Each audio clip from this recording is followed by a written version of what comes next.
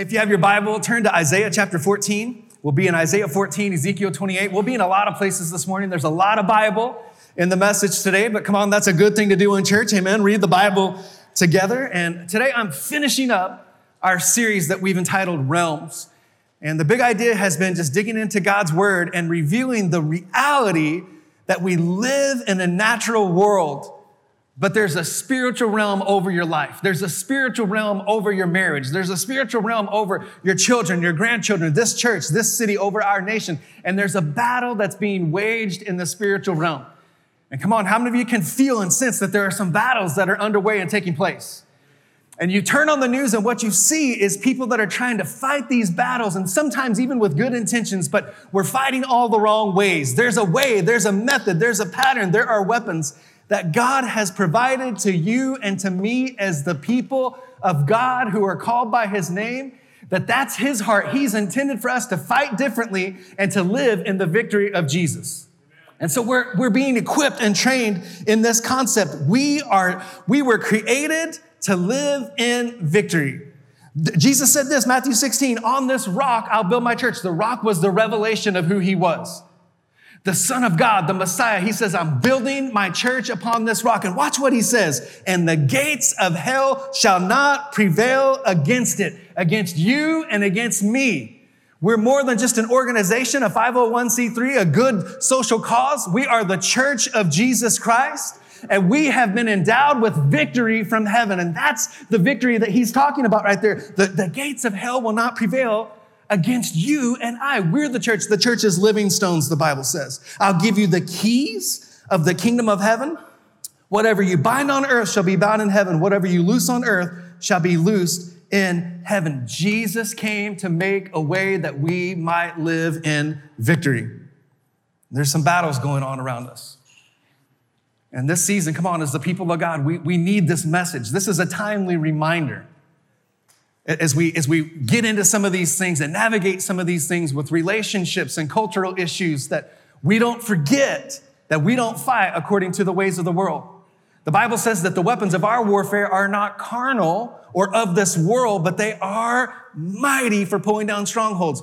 God has intended for us to have weapons of our warfare that are not the things that the world uses to fight, but are things that God empowers us with to stand firm and stand fast in the victory of Jesus. Ephesians 6 says it this way, finally, be strong in the Lord and in his mighty power. Hear that today, man of God. Hear that today, woman of God. That is the heart of God for you. And that word has, that promise right there, that heart does not bow to the circumstances or the situations that are going on in our culture. Even in the midst of the storm, even in the midst of the confusion, even in the midst of the uncertainty, his heart is for you as his son, as his daughter, to stand strong, to be strong. How? In his mighty power. Put on the full armor of God, reading on verse 11, so that you can take your stand against the devil's schemes.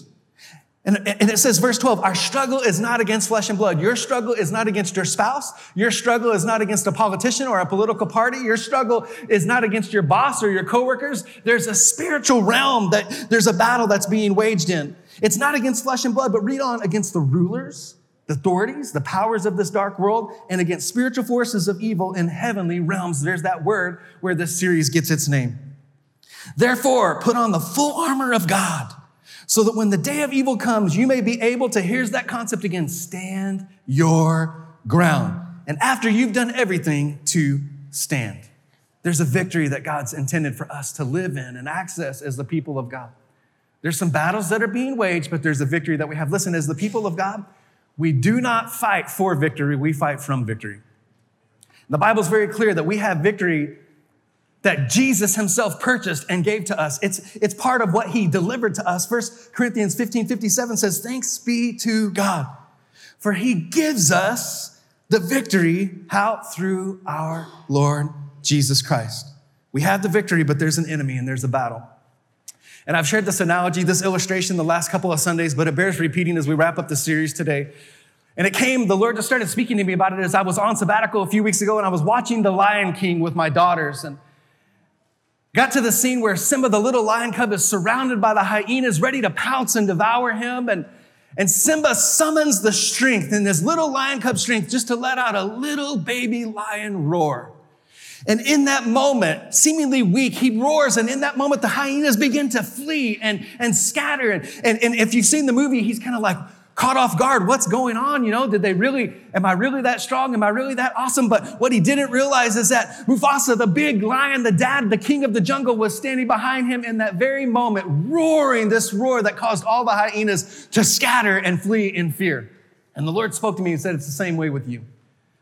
You might not know all the Bible. You might be new in your faith. All you might have is the ability to just let out a little baby lion cub roar that just says, not today, Satan.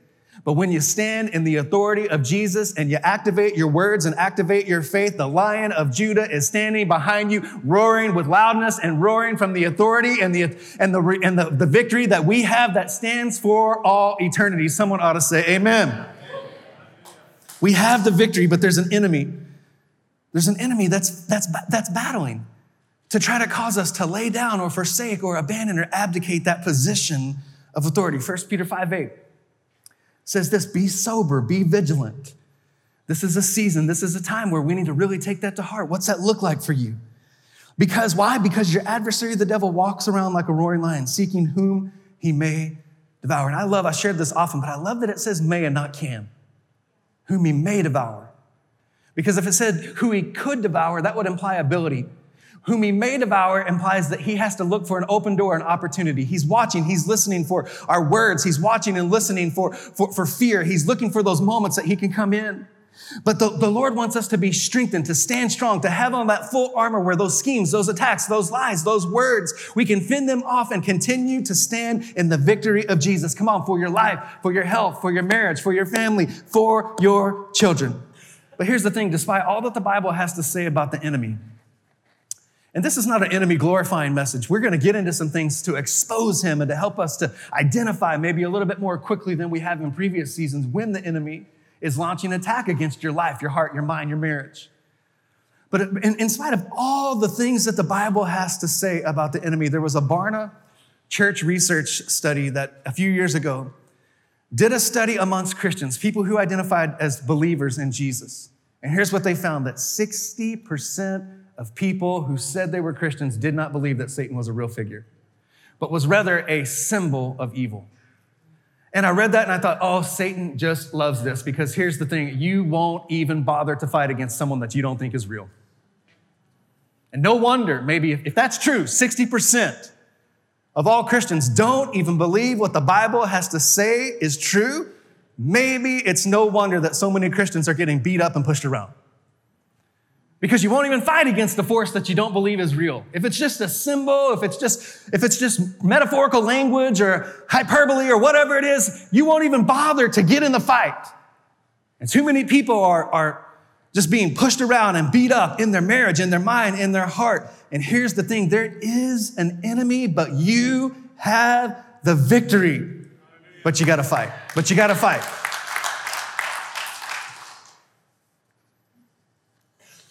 This is not a devil-glorifying message, but the Bible wants us to know our enemy. Listen, good coaches of sports teams scout their enemy.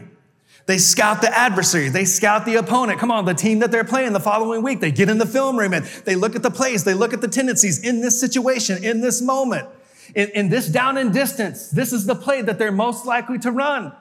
And Paul said the same thing to us in 2 Corinthians 2. He said, I'm going to encourage you with some of these truths about who Satan is. Watch what he says, in order that Satan might not outwit us.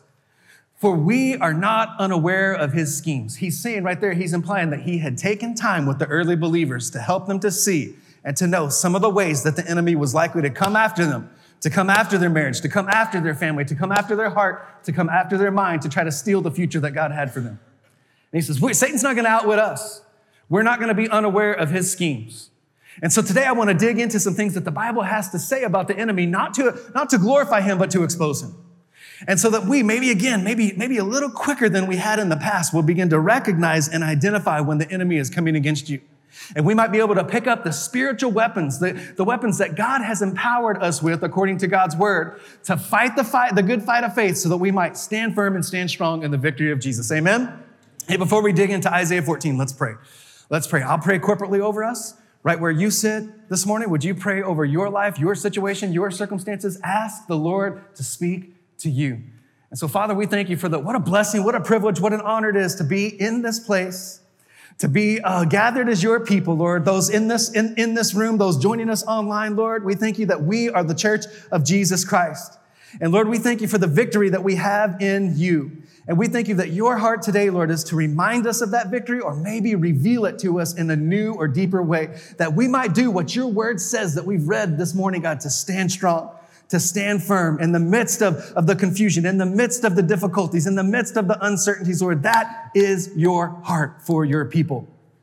And Lord, anyone today who's struggling with that reality, God, maybe they want to believe it, but their present tense reality, their circumstances don't line up, God. I pray today, Lord, that you would come and do what only you could do through the preaching of your word, Lord, that you would bring hope, that you would bring strength, that you would bring renewed vision for the future, Lord. I pray that there would be healing and freedom and strength brought to your people today because of your word and the power of it today in Jesus' mighty name. And all of God's, come on, precious people said, amen, amen, amen.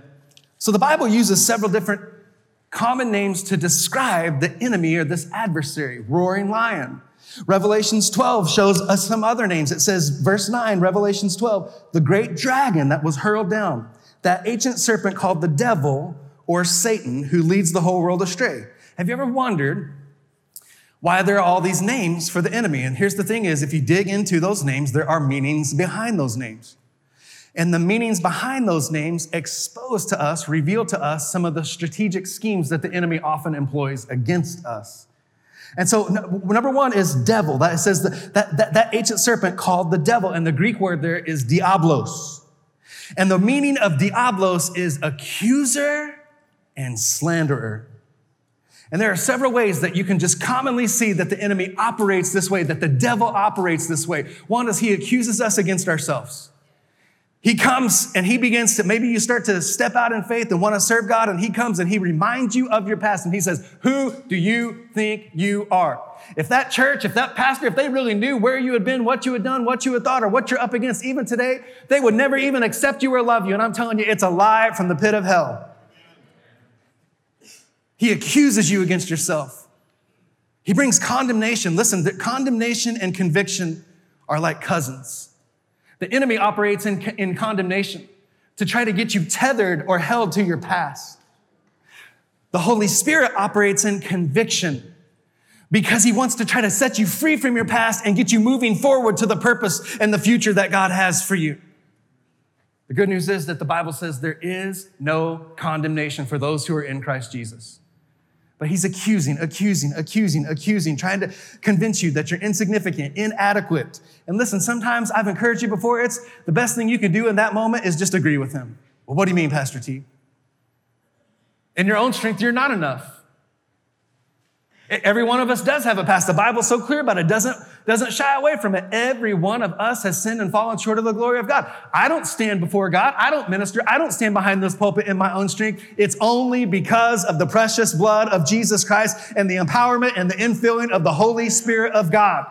And so when the enemy comes and tries to condemn you or beat you up, sometimes the best thing to do is to say, you know what, Satan, you're right. In my own strength, that is who I am. And my past did look like that, but praise God, Jesus came and paid the price and set me free and made me whole and washed me clean and now is living in me and empowering me to live a different life and moving forward to the purposes and the future that God has for me, which is a good future filled with hope. Come on, someone ought to say amen. That's some good preaching right there. Number two, he accuses us one to another because God is a God of relationship. God is a God of family. And I mean, it just doesn't, you don't have to look very far to see all the ways and all the things and all the traps, all the things going on in our culture that are attempts of the enemy to try to divide us relationally. In your marriage, in your family, churches, I mean, all the things, different political ideas and ideologies and different ideas about different things that are going on in our culture. The enemy, you got to see that the enemy, it's why this word is so significant to understand. He's diablos. He's the accuser and slanderer. He's always looking to divide relationships.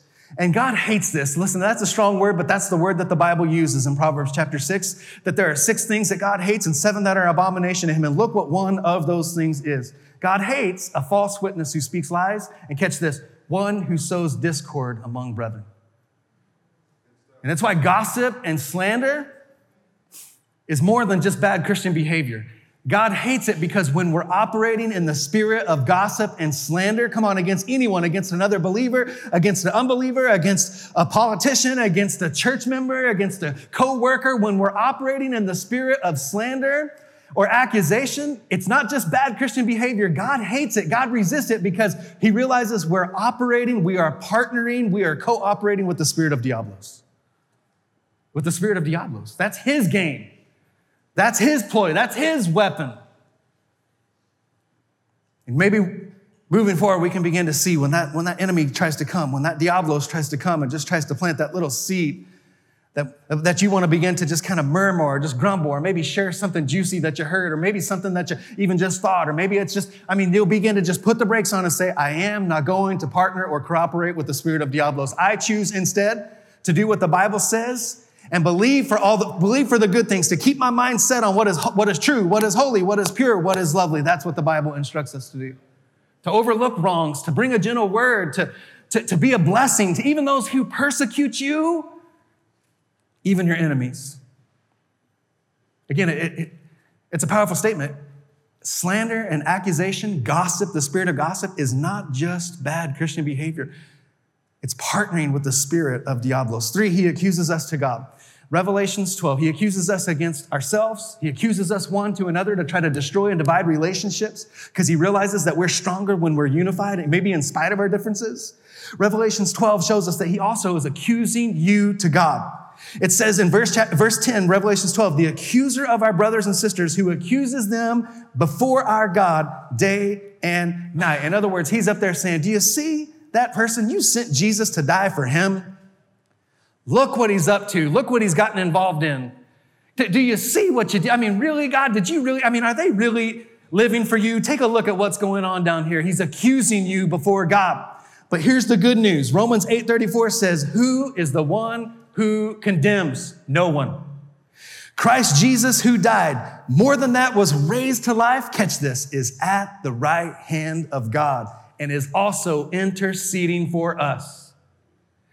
The devil is accusing, the devil is slandering, and Jesus is interceding. Jesus is sitting right at the right hand of the Father saying, I went and I experienced every temptation that was common to man, yet I stood as blameless and sinless so that I could be counted worthy to pay the price that they could never pay, to make a way that they might have forgiveness and a fresh start, a new life. The devil is accusing, slandering, and Jesus is interceding. And the rest of that scripture, Revelations 12, 10 and 11, shows us who wins the argument. And it says, I heard a loud voice in heaven say, now have come the salvation and the power and the kingdom of our God and the authority of his Messiah. For the accuser of our brothers and sisters who accuses them before our God day and night has been hurled down, and they, that's you and that's me, triumphed over him. How? By the blood of the Lamb and by the word of their testimony. Not our own strength, not our own goodness, not our own virtue, not our own intellect, not our own intelligence.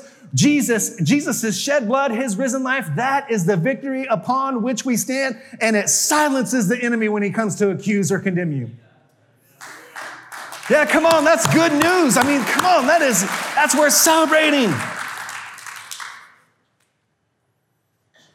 He's Diablos, the accuser, the slanderer. He's Satanas, Satan. It said the devil, Satan. And the Greek word there is Satanas, and it means adversary or opponent. And what it means is that he is on full scale alert trying to keep you from walking in the fullness of God's purposes and the fullness of God's blessings for your life. He's an adversary. He's an opponent. But the good news is, again, especially when we dig in and we begin to learn what God's word has to say, not just about our enemy, but about these weapons that we have that are not carnal, but mighty for the pulling down of strongholds. He is no match for you. The third name is Lucifer. And we find this name in Isaiah chapter 14. And if you're not there, turn there. They'll put it up on the screens behind us. And this is the passage. This is the accounting of Lucifer being swept into spiritual pride and being kicked out of heaven. And so let's read it. Isaiah 14, verse 12 through 17. It says, how you have fallen from heaven, O Lucifer, son of the morning, how you are cut down to the ground, you who weaken the nations. And I just want you to catch this. Watch as we read this, how many times This talks about Lucifer trying to elevate himself or ascend in his own strength above God. And just catch the spirit that's operating here. Just watch how many times it says this as we read on. It says, for you, speaking of Lucifer, have said in your heart, I will ascend into heaven. I will exalt my throne above the stars of God. I will sit on the mount, the high place of the congregation. On the farthest sides of the north, I will ascend above the heights of the clouds. I will be like the Most High. Can you see what's operating there? This spirit that says, I don't need God. This spirit that says, I got this. I can take care of this on my own strength. This pride that began to operate. Listen, Adam and Eve were not the original sinners. Lucifer was. And the spirit of Lucifer, if the calling card of Diablos is accusation and slander, the calling card, the MO of Lucifer is spiritual pride. And read on, look at God's response. He said, I will exalt, I will ascend, I will be promoted. And look, watch what God says. You will be brought down to Sheol.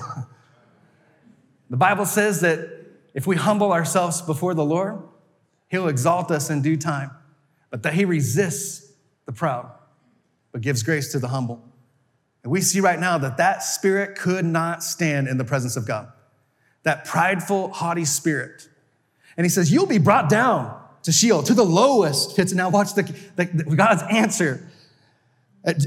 Lucifer said, I'll ascend, I'll rise, I'll exalt. He says, you'll be brought down to the lowest of the pit. Those who see will you gaze at you and consider you, saying, is this the man who made the earth tremble, who shook kingdoms, who made the world as a wilderness and destroyed its cities, who did not open the house of his prisoners?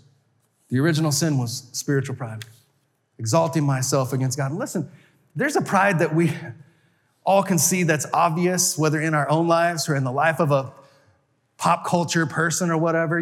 Someone that is just obviously walking in pride, just drawing attention to themselves, living for themselves, living for the world.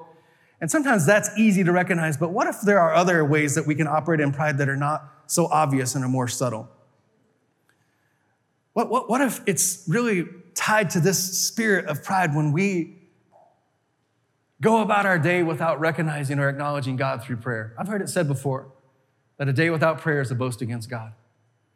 Because it's basically saying everything that I have to do today, be a husband, be a wife, be a father, be a friend, be an employer, be an employee, put my hands to this, oversee this, advance this, serve in this capacity. Basically, if we're not praying, we're basically saying, I'm good, God, I got this in my own strength.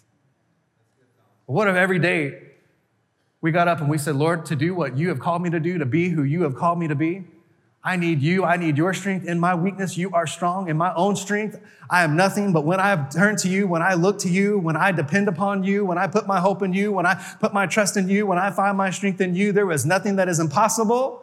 And I can do all things through God, through Christ, who gives me the strength to do those things today.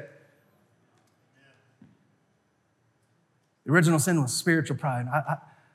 I got this. I can take care of this.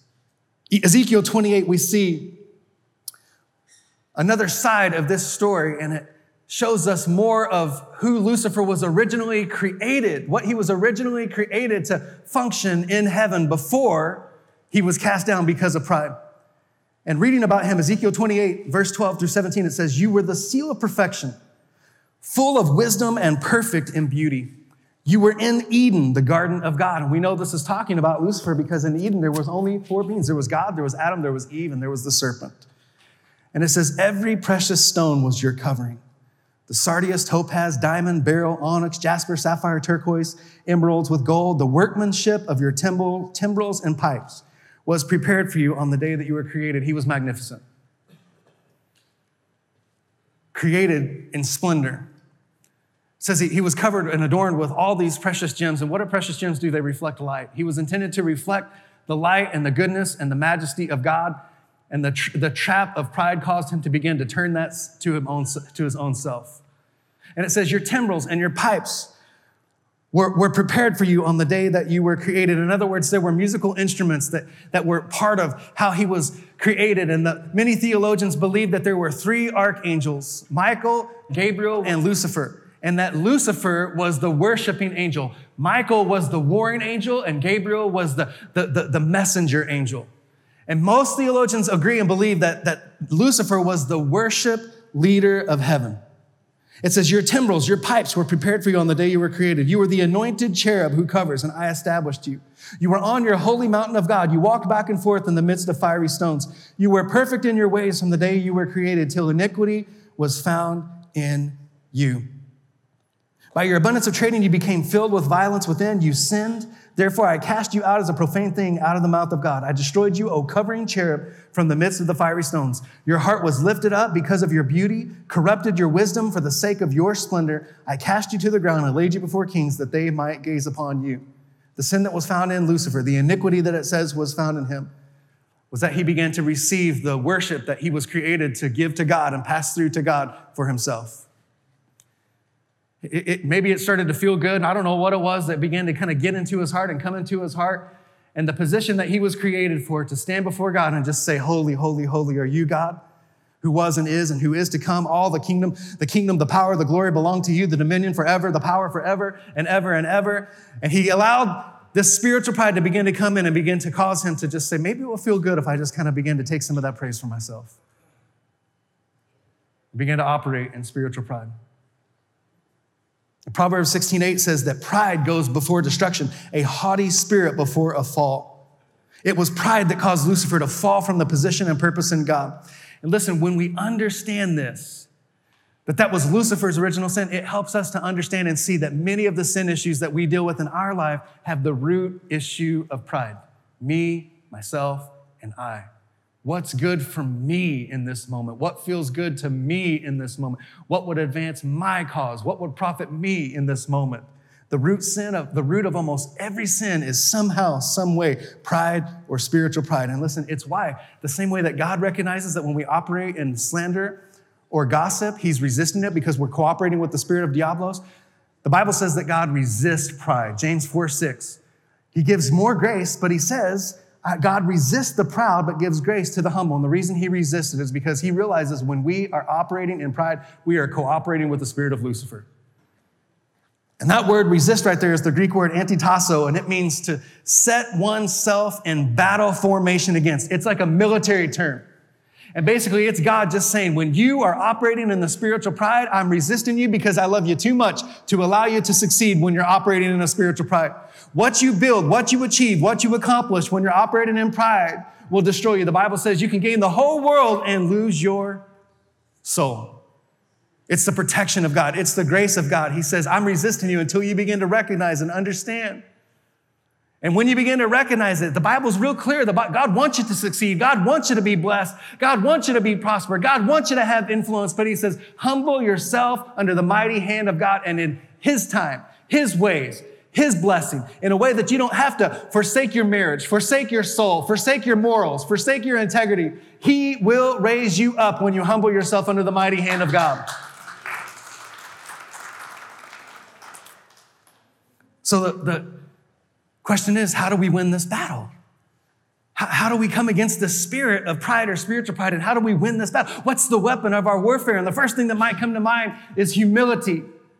But I believe that there's actually a weapon of our warfare that positions us in a humble place that allows God to do what his word says, to promote us, elevate us, bless us, get behind us and support our work and our effort of our hands, and that is worship.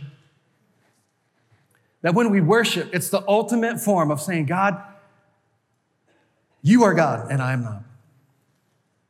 I exalt you. I lift you up. I magnify you. I want to decrease so that you might increase. I lift you up. I exalt you above my problems. Come on, when you begin to worship God, the Bible says, come and magnify me. Come and magnify the Lord with me, rather. And here's the question. Can God get bigger? No, he is who he is regardless of what we think or say. So what that's saying is when we begin to worship God, come on, even in the midst of uncertainty, difficulties, things that are going on around you, when we begin to worship God, it magnifies him. In other words, God begins to get bigger than our problems. And I don't know about you, but I want to serve a big God and a little devil. I want God, the God that I serve, to begin to look bigger, to sound bigger, to resound in my spirit, greater than the problems, greater than the uncertainties. The way to do it is through worship. Come and magnify the Lord with me. When we worship God, we remind ourselves that he is God and I am not. Number two, when we worship God, it brings faith for victory. It brings faith for victory. All throughout the word of God, the worshipers would march, the worshipers would play, the worshipers would shout, and the walls would come tumbling down. Paul and Silas worshiped in the middle of the night, and the prison doors came open, and they were set free. The worshipers would go out ahead of the battle and prepare and set the atmosphere of faith for God to deliver the people of God to a victory in spite of insurmountable odds. And he'll do the same for you today if you will commit to worship and pray. Lord, the battles I'm up against, I'm worshiping you in the midst of the storm. I'm giving you praise and I'm thanking you for the good things, the blessings that I have. But then I'm also just saying, Lord, even in the challenges, you are God, you are holy, you are sovereign, and you are good. I'm reminding myself, I'm magnifying that God that is faithful and true. He's seen me through some things and he'll see me through what I'm going through today. Number three is that worshiping God secures an atmosphere of peace and joy over your life. And listen, there is a battle that is going on over your peace and over your joy. As a culture, we're the most prosperous that we've ever been. I mean, really, it's true. I mean, just think about all the blessings that we have, all the modern conveniences, all the prosperity, all the things that we have. We're the most prosperous that we've ever been, and yet we're the most anxious that we've ever been. The most anxious, the most stressed, the most fearful, and the most depressed. The Bible says, Isaiah 61:3 says, I will give you the garment of praise for the spirit of heaviness. That anxiety, that fear, that stress, that depression that leads to despair. The prescription of God for that condition is praise. And he says, I'll give you a garment of praise. And here's what you got to know about a garment. You got to choose to put it on. Anytime the Bible talks about something about a garment, it also says to be clothed in humility. You got to make a decision. Today, the way I'm going to live, the way I'm going to go about my day is I'm going to put this on. I choose to put it on. There's a lot of other garments I could be wearing. And listen, I mean, every day you get up, we realize this in the natural. We get up and we select what we're going to wear for that day. And here's what I've learned in 15 years of marriage, that women and men go about this process completely differently. I mean, it's true. Like a woman will stand back and look at her closet and think about these things. You know, what's the weather like? Who am I going to see? Where am I going? What am I up to? Is there a cold front moving in? Where am I going to be this afternoon? What color did I wear yesterday? What shoes are appropriate? Do I want to wear boots, open toe, closed toe? And will that correspond with the outfit that I'm about to select? Women are complicated about that stuff, man. For a guy, he goes to his closet and he's like, did I wear it yesterday? If not, it's fair game, you know.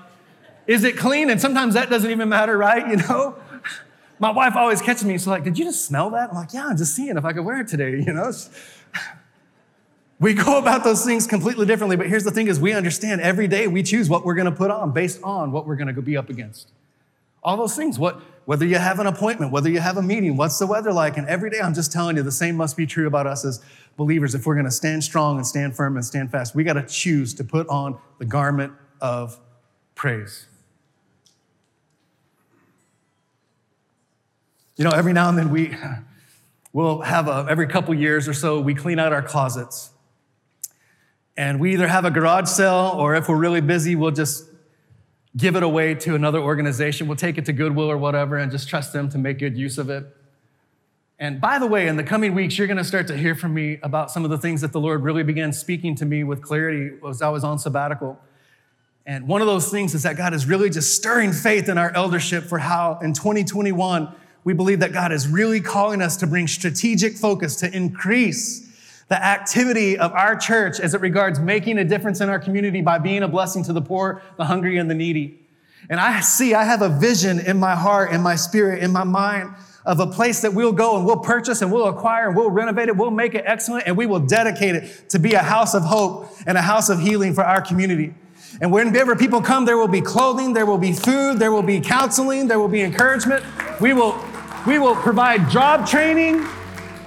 We'll help them build a resume. We'll help them get a wardrobe to go and get the job interview. that will help to propel them out of the season of addiction or despair or bondage into a new life of prosperity, as all the while as we preach that Jesus is the reason that we're doing this for you, no other reason. And so in the coming weeks, you'll begin to hear more about that vision and about some of the other ways that God's calling us to come alongside some of our other missionaries and really just believe that God's going to increase our effectiveness and our impact. And so maybe as early as next year, whenever God is able to provide the resources and the opportunity, the place, and just bring confirmation to our leadership team, there might be a time next year or the year after where you'll be able to bring those close to that place and be able to come and volunteer your time there to sort it and prep it, and maybe even be part of the team that welcomes the precious people to come and receive and be blessed in Jesus' name. But in the meantime, what we do is we either have a garage sale or we take it to Goodwill.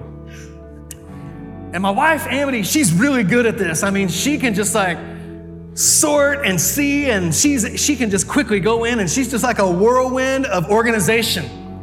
And she has no problem throwing away the old t-shirts or the old stuff, or whatever. And I'm a little bit different. I'm like, baby, I mean, she wants me to just go away whenever she's doing this, because I stand there and I'm saying, you're gonna throw that one away?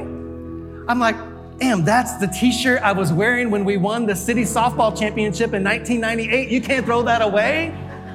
And she's like, it's got holes and stains and grass stain here and this and that. I'm like, it's special to me, And so here's what I found that I have to do is I have to circle back when she's not watching, and I have to get into the bag or the box and pull out my 1998 city championship softball t-shirt, And I'll do that. And then a few weeks later, inevitably, she'll see me wearing that shirt that she thought we had given away or thrown away. And she'll say, are you wearing that? And guys, the answer. It's like, well, I am, but I have a feeling I'm not going to be for much longer, Here's the thing. Is it possible that there are some garments that you continue to wear that are outdated and ill-fitting for you now? Is it possible that God's looking down and he's saying, really, are you going to wear that? Really, are you still wearing that? That garment of insignificance, that garment of shame, that garment of condemnation, you still wearing that? I thought that I had given you a new garment. I thought we had decided to give that one away or to put it away or to burn it forever. Why are you still wearing that? Come on, every day you have a choice. What garment am I going to wear? Would you stand to your feet this morning? I believe that the Lord wants to reveal some garments that you're maybe wearing that are no longer in style or are now ill-fitting of you, unbecoming of you.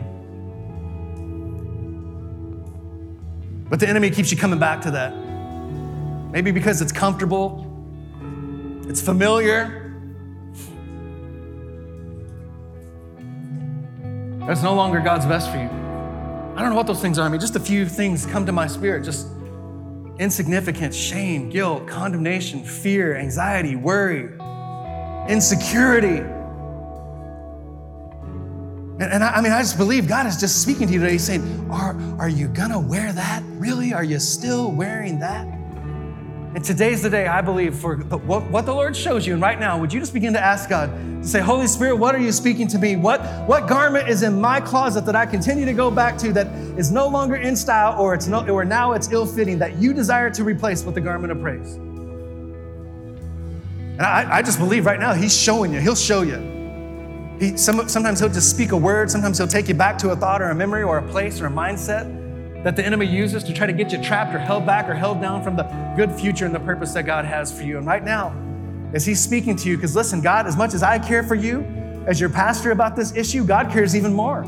He's created you to live free of that stuff. He sent Jesus to pay the price that you could deal with it once and for all. And so, Lord, I thank you, whatever garment that you're revealing to every man, every woman, every young person here, whatever it is for you, really ask him, Lord, what garments do I need to take off and put away and never go back to them ever again? They're out of style, they're ill-fitting. And today I'm putting on a garment of praise. Lord, thank you, you're speaking to your precious people.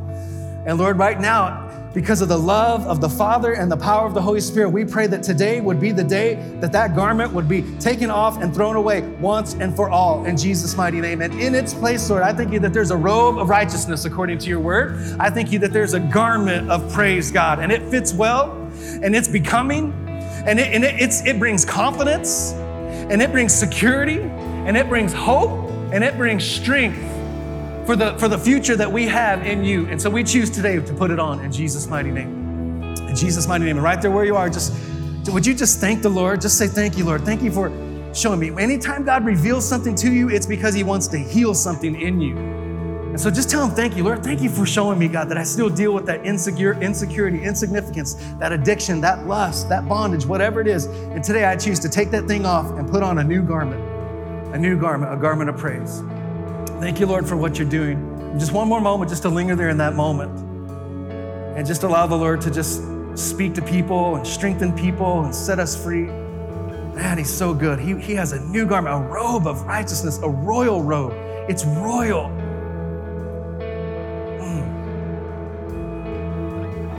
You don't have to earn it. You don't have to deserve it. You don't get your life together and then come to God. You come to God and he helps you to begin to put the pieces of your life together. You don't have to wait to put it on. You don't have to wait. Don't listen to the lie of the enemy where he's trying to say, well, that's maybe good for you, for the person to your left or the person to your right, but what about you? I'm telling you right now, don't listen to that lie. Right now, because of the blood of Jesus, you could never earn it, never deserve it. There's a robe of righteousness and a garment of praise that's waiting for you. Lord, we thank you for the grace and the strength to put it on and to stand firm.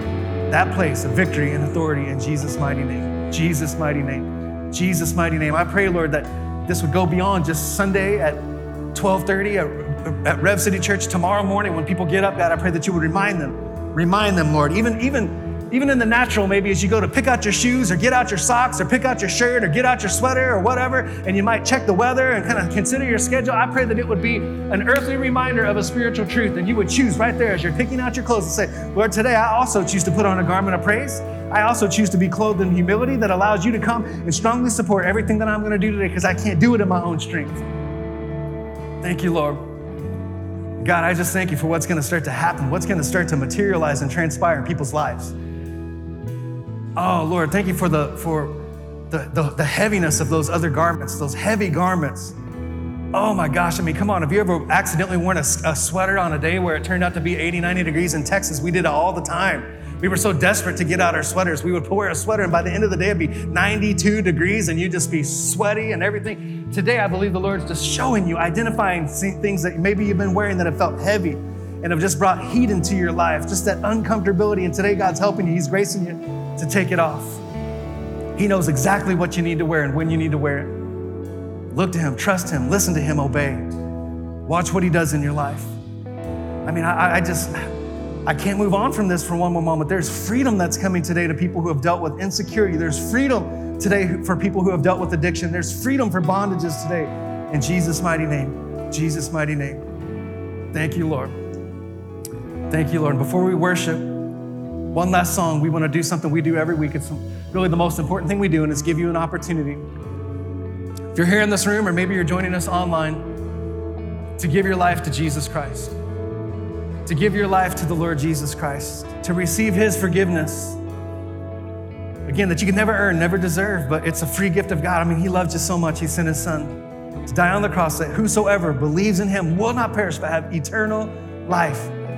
Maybe you once knew God and served God. Maybe you grew up in the church. Maybe life's happened. Maybe you've drifted away from depending on God and seeking God and trusting God and living for God. And if that's you today, we believe you are here in this place or tuning in online by no accident. It is because of the heart of a good Father who is calling you back home into a relationship with him. Maybe you've never given your life to Jesus and been forgiven and washed clean, made whole.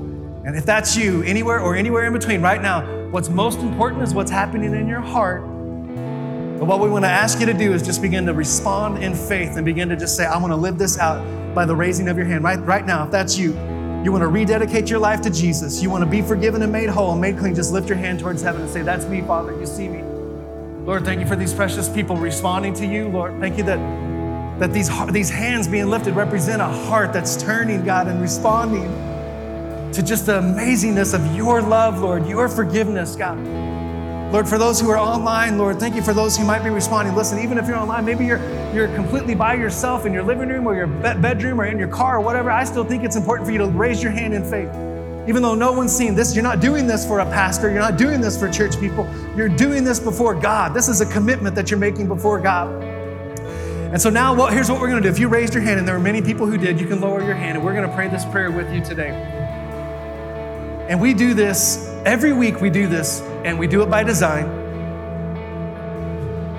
And well, the first reason we do it, and there were many hands that went up this morning, and in the 9 o'clock service, many people gave their lives to Jesus.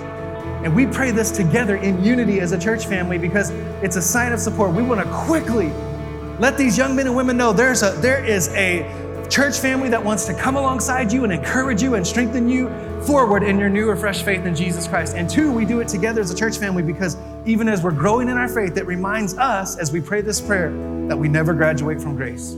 So come on, let's pray this together. And I want you to pray it with boldness. I want you to pray it with passion.